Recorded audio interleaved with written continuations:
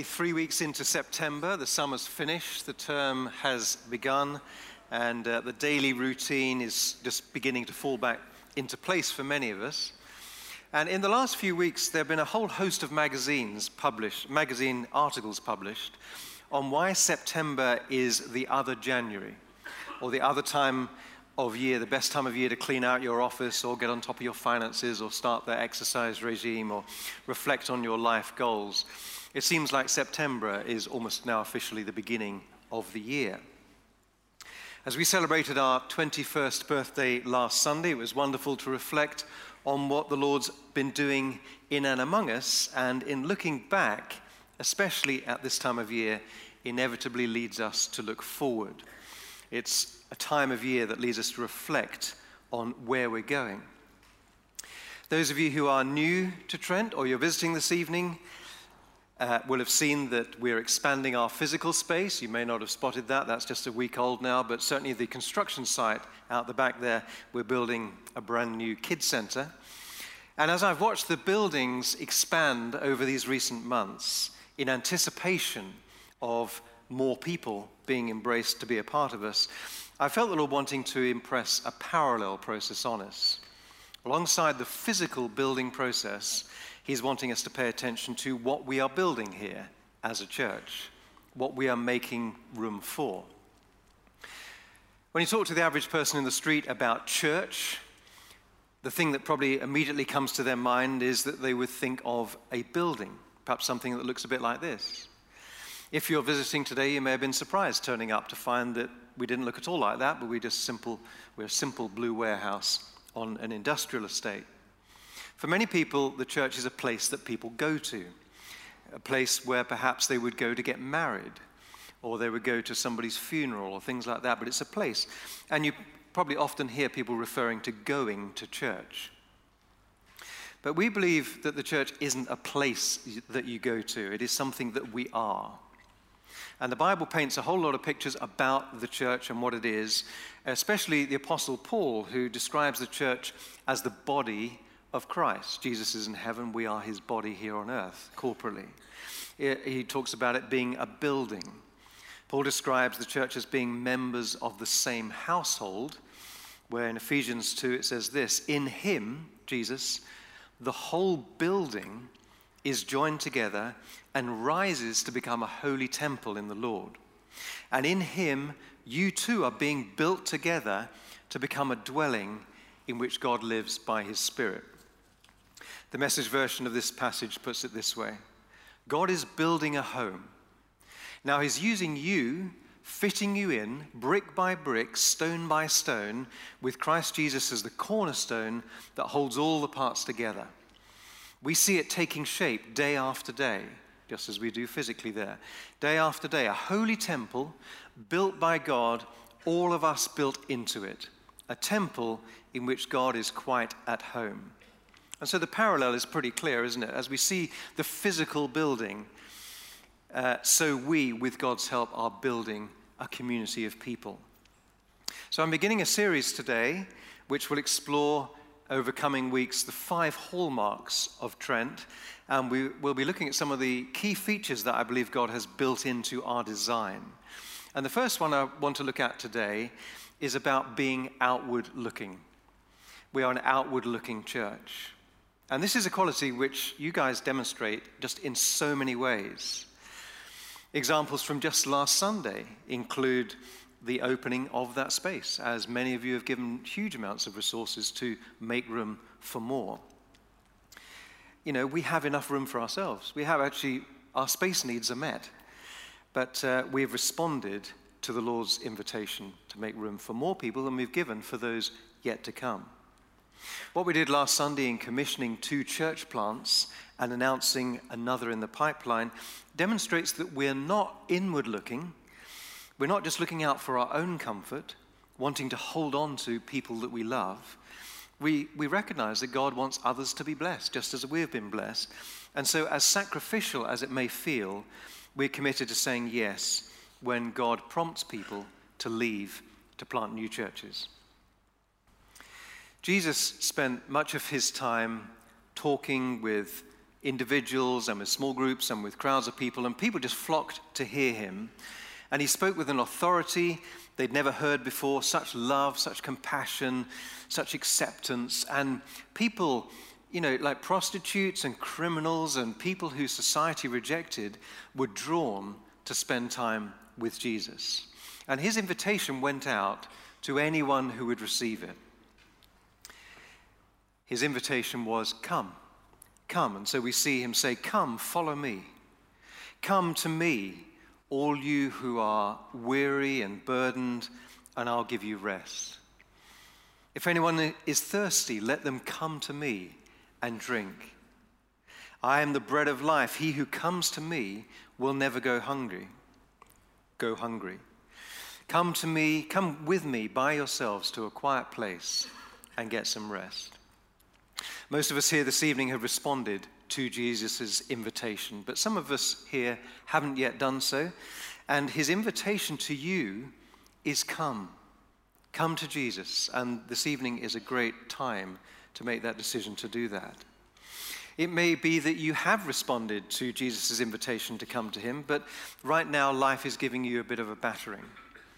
I believe Jesus would want you to hear that invitation again. Come with your weariness and your burdens and your hunger and your thirst, and come by yourself to a quiet place with Jesus where you can find rest for your soul.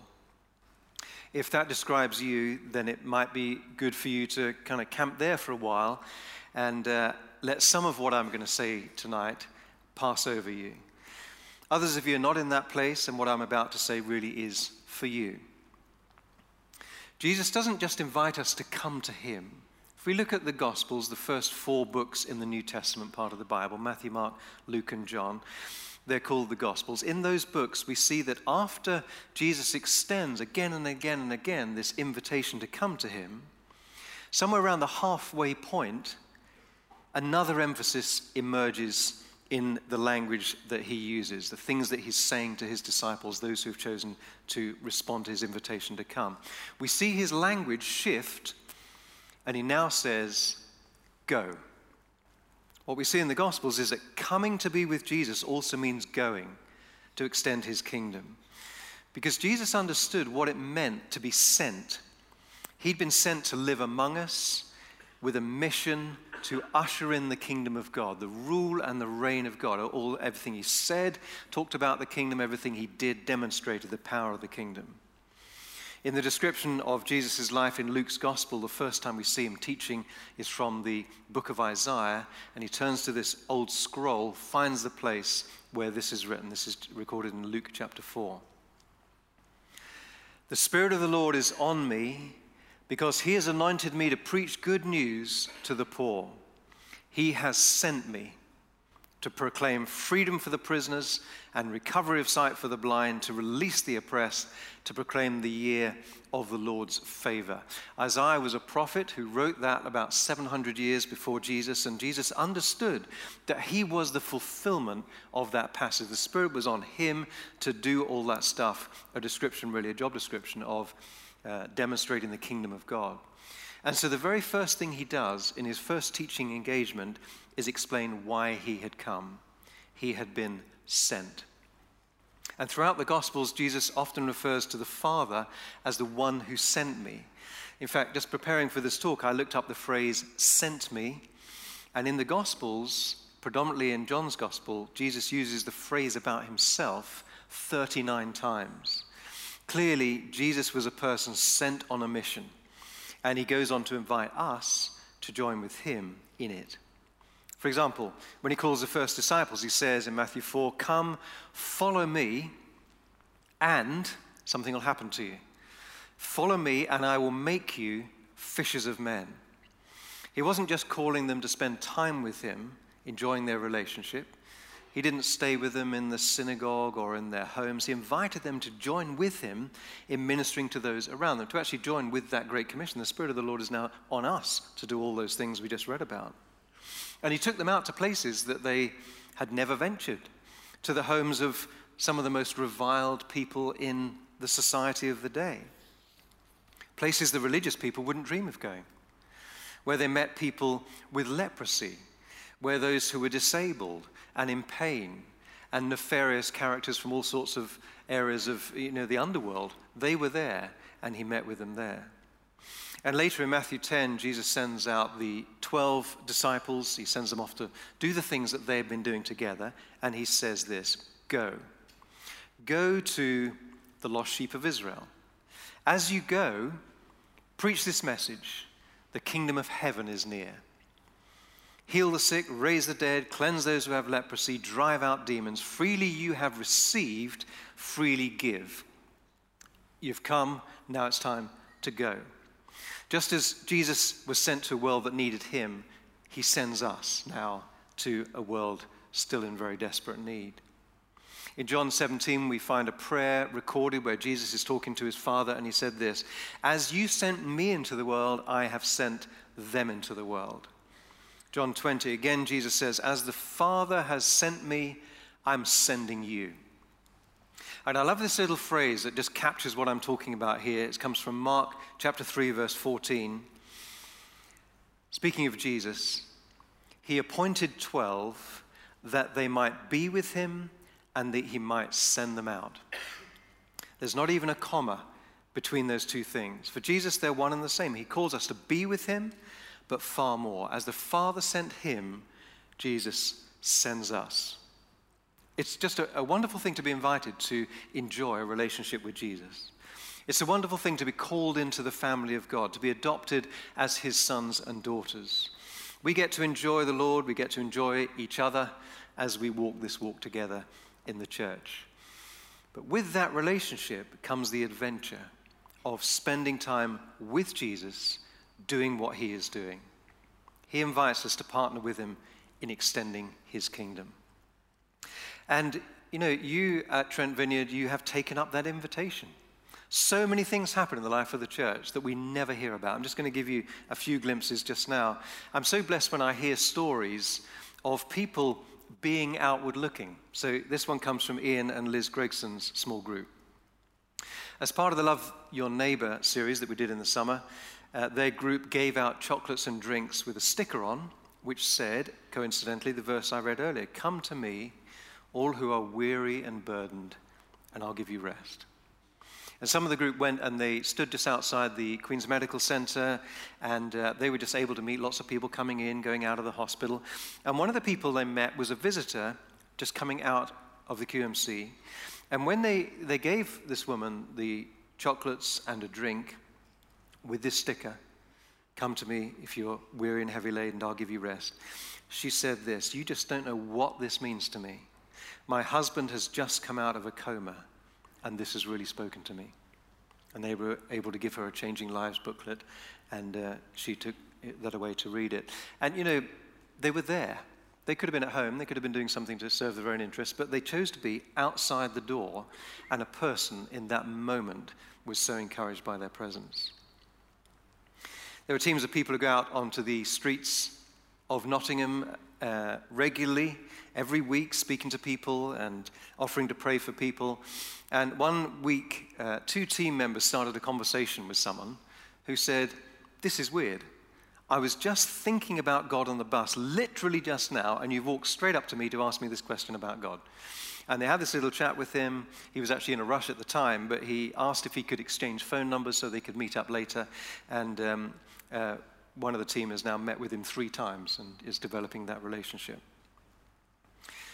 God called one couple in the church to actually move house to invest in other people. Martin and Doreen Kirkby felt God calling them to actually move into the center of Nottingham, and they subsequently did that. They started to build relationships with people, shopping in the same places, people who live and work there, and getting to know people. And they had the opportunity to pray for a number of people. And a few months ago, one of the staff at their local Tesco's confided in them that she had been diagnosed with cancer. She didn't feel that she had anyone in the world she could talk to about this. And because of the trust that they'd already built up, she asked if she could meet up with Doreen for a coffee. And so she could talk through just this swirl of emotions and everything that came with that diagnosis. And they were able to pray for her and have been a real support to her in this immensely difficult time. Just this week, last Sunday, Nikki Lake said, "Did you get my email?" And I didn't, for whatever reason, technologically I didn't. But I said, "Just resend it to me." So she did this week, and this is what the email says. "Hi, John. I know you like to hear stories of things going on in communities through the church. I hope you get as excited as me as you hear what Jesus is doing. God spoke to myself and Laura Helliwell about doing something for the mums in our community. To cut a long story short, we started Tiddlywinks. We felt supported by the church, as Nicola Bryce told us of a format that worked and also provided us with children's beakers and adult cups with lids to keep the children safe. It's been such a privilege to serve God in this way. I really feel like I'm doing church out of church. We meet every other week and talk about a different topic. People really open up and share at these times, and we get to be open too and share our faith with them. Laura and I have been able to be Jesus and organize food rotas, give support, prayer, and show care. God also spoke to me about organizing a marriage communication course. My husband Matt's parents ran it, and Laura and Cy Halliwell hosted it in their home.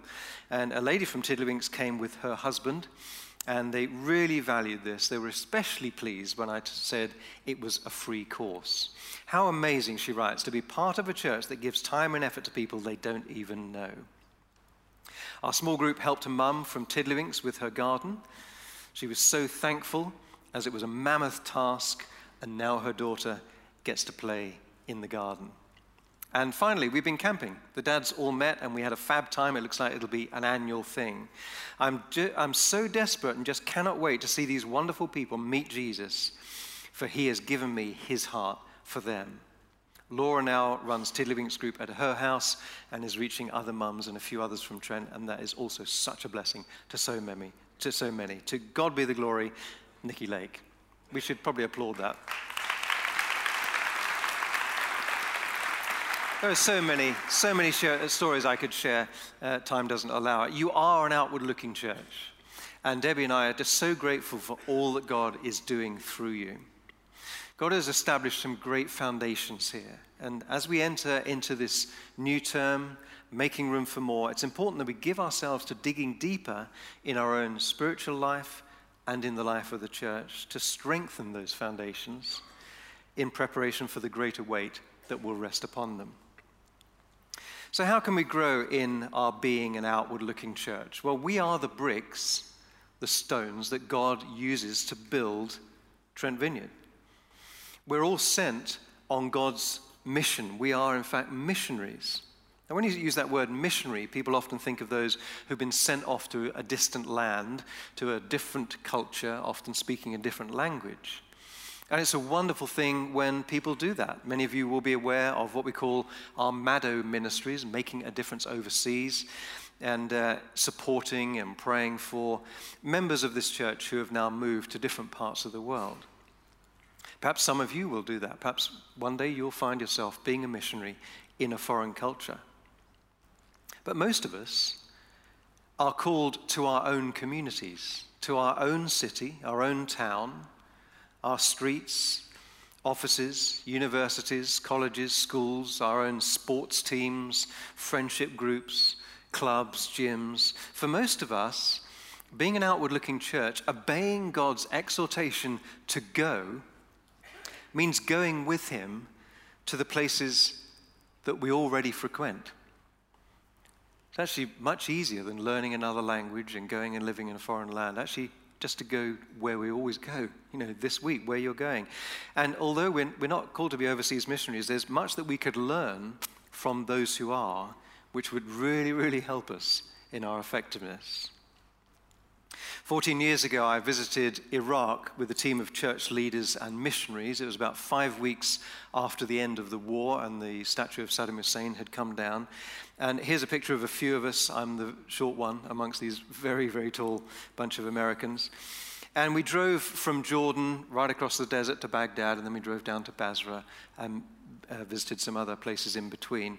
And someone, a friend knew, had offered millions of dollars worth of medicines And we were, as part of our trip's purpose, planning how to get that into the country and into hospitals, which along with so much of the country was just in desperate need. There was no government, there were no police, there was no law and order, and the hospitals had no medicines. So people were doing operations while we were there in the hospital we visited with no anesthetic. People were dying for the lack of an antibiotic. And so we subsequently sent a team, 3 people from here volunteered to go, risking their lives to actually go and help deliver the medicines. Now, it's fair to say I was there for about 8 days, I think, and my time in Iraq was not the easiest trip I've ever been on. I was out of my comfort zone all of the time, traveling vast distances through the desert where armed bandits were a very real threat. And in fact, my friends about 3 weeks before had been driven off the road and robbed. And although the war was officially over, Iraqis, civilians and soldiers were dying every day I was there. And there was this constant sense of being in a war zone much of the time, with tanks roaring through the city streets, soldiers were on edge, and the occasional overhead thudding sound of military helicopters reminding us that this place was far from safe. It wasn't much fun getting up at 5 in the morning and finding a cockroach scuttling over my boots, or trying to eat the half-cooked, poisonous-looking meat on a plate shared by, I counted at one point, I thought, this is unreal, this is surreal. How can you have a dozen flies on one plate with your lamb kebab? But, that was the case. It was over 100 degrees, and with the occasional dust storm. You see the color of the sky in this picture. No longer blue, but the same color as the desert. And that fine sand got everywhere, in our eyes, got between our teeth. And with the occasional explosion during the day, the crackle of automatic gunfire punctuating the evenings, with soldiers dying every day that we were there were plenty of safer places to be. But we were on a mission from God. We knew we were sent. We knew, I tested it because before you take stupid risks like that, you need to make sure God's in it. And Debbie and I, had made sure, yep, the Lord is calling me to go. And while we were there, we were on a mission. So we went out every day onto the streets of Basra, Baghdad, wherever, to talk with people about Jesus' love for them and to pray for them. And in talking with them about their plight, every single person we offered to pray for and asked Jesus to bring his comfort gladly accepted. We spent time with British and US soldiers, talking with them, praying for them, and giving them little booklets which explain the good news of Jesus. One of the most surreal moments of the trip that I recall was that we were divided up into pairs as we went into Basra. And I was paired up with someone who was a very experienced missionary in the Middle East and spoke fluent Arabic. So the two of us, and he said, why don't we go down to the very center of Basra? And how do you feel about standing up and preaching the gospel? So I'm like, yeah, okay. He said, I'll start in Arabic, and then you can kind of take over, and I'll translate for you. So we'll do that, and a crowd will gather, and so on. He said, just before we go, you need to be aware, because I have a lot of experience in the Middle East, what can happen. This could turn into a riot. And we may get stoned. And so I said, okay, I guess the Apostle Paul was up for it. So, we're here on a mission from God, so let's go. And we went down to the city center there, and we were probably the first 2 white faces many of those people had ever seen, not in a military uniform. And so as soon as we stepped up in the center of the square, just the crowd, we were surrounded by this massive, massive crowd, and most of them trying to hand us something to give to Tony Blair or George Bush, some message about their plight. There really was some terrible things going on. We then, as we came back, we left some of the team there. They had deliberately chosen to do that, some of whom were then kidnapped by Muqtada al-Sadr's militia, interrogated over a period of days, and then they were all released. But the question we were probably asked the most by Iraqi locals, and indeed by soldiers alike, was, what are you doing here? Why are you here?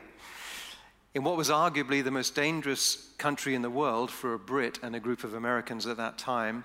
And we told them we were representing Jesus, who had sent us to tell them that he loved them and he cared about them in their distress. Now, looking back on that experience 14 years ago, it highlighted something in my life. It challenged me a lot at the time. And whenever I reflect on this experience, it challenges me again. Why does a ministry trip plane ticket have the effect of turning us from our sort of plodding along Christian life suddenly into super Christian, for the duration of our ministry trip, only to then return to normal within about a day of getting off the plane? Some of you have been on ministry trips. You know exactly what I mean. There's something that comes upon you as you think, I'm on a mission from God, and then we slip back into normality. People who go on ministry trips have a sense of urgent mission. The word missionary simply means sent one. And every one of us who is a follower of Jesus is sent. We are all missionaries. We're all sent people. We're all on a mission from God. It's just that most of us are sent to Nottingham. And if you live somewhere else, that's where you're sent. God would love us to live with the mindset that missionaries have, that we are on a mission from God in our daily lives. William Temple, who was the Archbishop of Canterbury in the beginning of the 20th century, he once described the church as probably the only club which exists for the benefit of its non-members. And it's our prayer that as a church, we would continue to grow in our focus, that we exist for the benefit of those outside the church. On the day of Pentecost, there were many fewer than there are in this room tonight gathered, and the Holy Spirit came upon them. They received the anointing of the Holy Spirit. They got fired up about being missionaries. And they suddenly became bold and courageous, and the early church exploded into life. And in one text it said, turned the world upside down. Imagine the impact of this group of hundreds this evening if we took seriously our calling to be missionaries to Nottingham. If we took seriously the exhortation to go to our streets, our neighbours, our offices, our universities, schools, sports teams, friendship groups, clubs, go to our gym with that same sense of calling and purpose that embodies, or even a fraction of it, of what embodies that super Christian. The people in the early church, they're gone, right? But the Holy Spirit is the same today as he was then. In Acts chapter 1, verse 8, Jesus is recorded as saying to his disciples that something would happen to them when the Holy Spirit came. He said, you will receive power when the Holy Spirit comes upon you. Power for what? Many of us have experienced the power of the Holy Spirit touching us, as we heard that story earlier on of Dave's leg being healed. As the power of God, the power of the Holy Spirit touches us, and we love it when he does. He heals our wounds. He changes us to become that bit more like Jesus. He calls us or causes us to fall deeper in love with him. All sorts of things. But Jesus goes on to tell us what that power is primarily there to do. You will receive power when the Holy Spirit comes upon you, and you will be my witnesses in Jerusalem, that's the city they were in Judea and Samaria, that's the area they were in, and to the ends of the earth.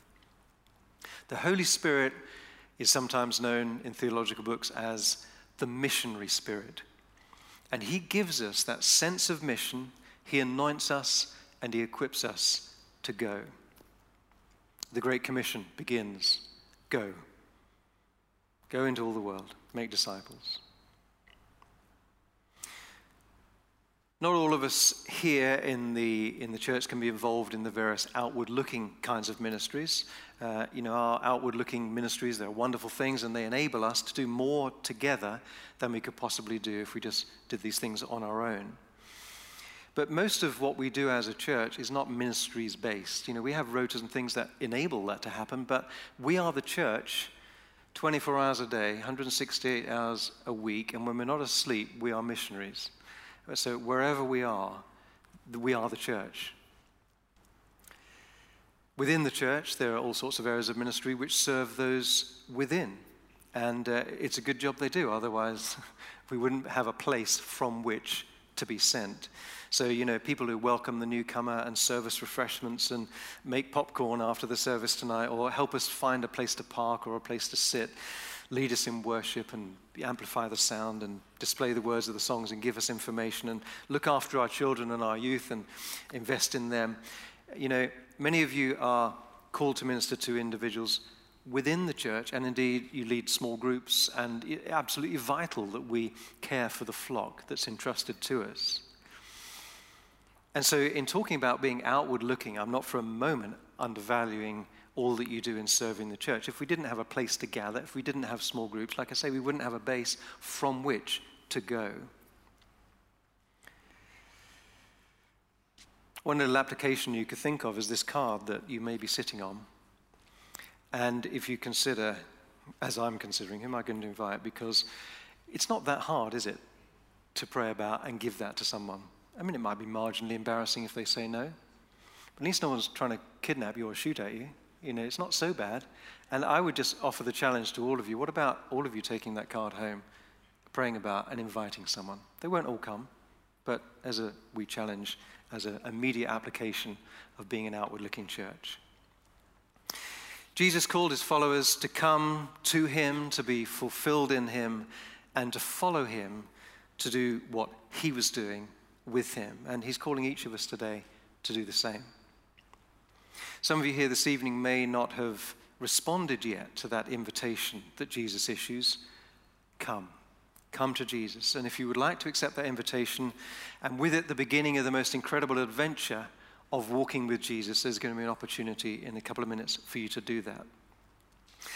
If you're visiting tonight, or if you're just still deciding whether to call Trent Vineyard your home, please know that you're really welcome here tonight. But if you do call Trent your home, I really would encourage you to just consider, how am I being a part of helping Trent Vineyard to be an outward-looking church?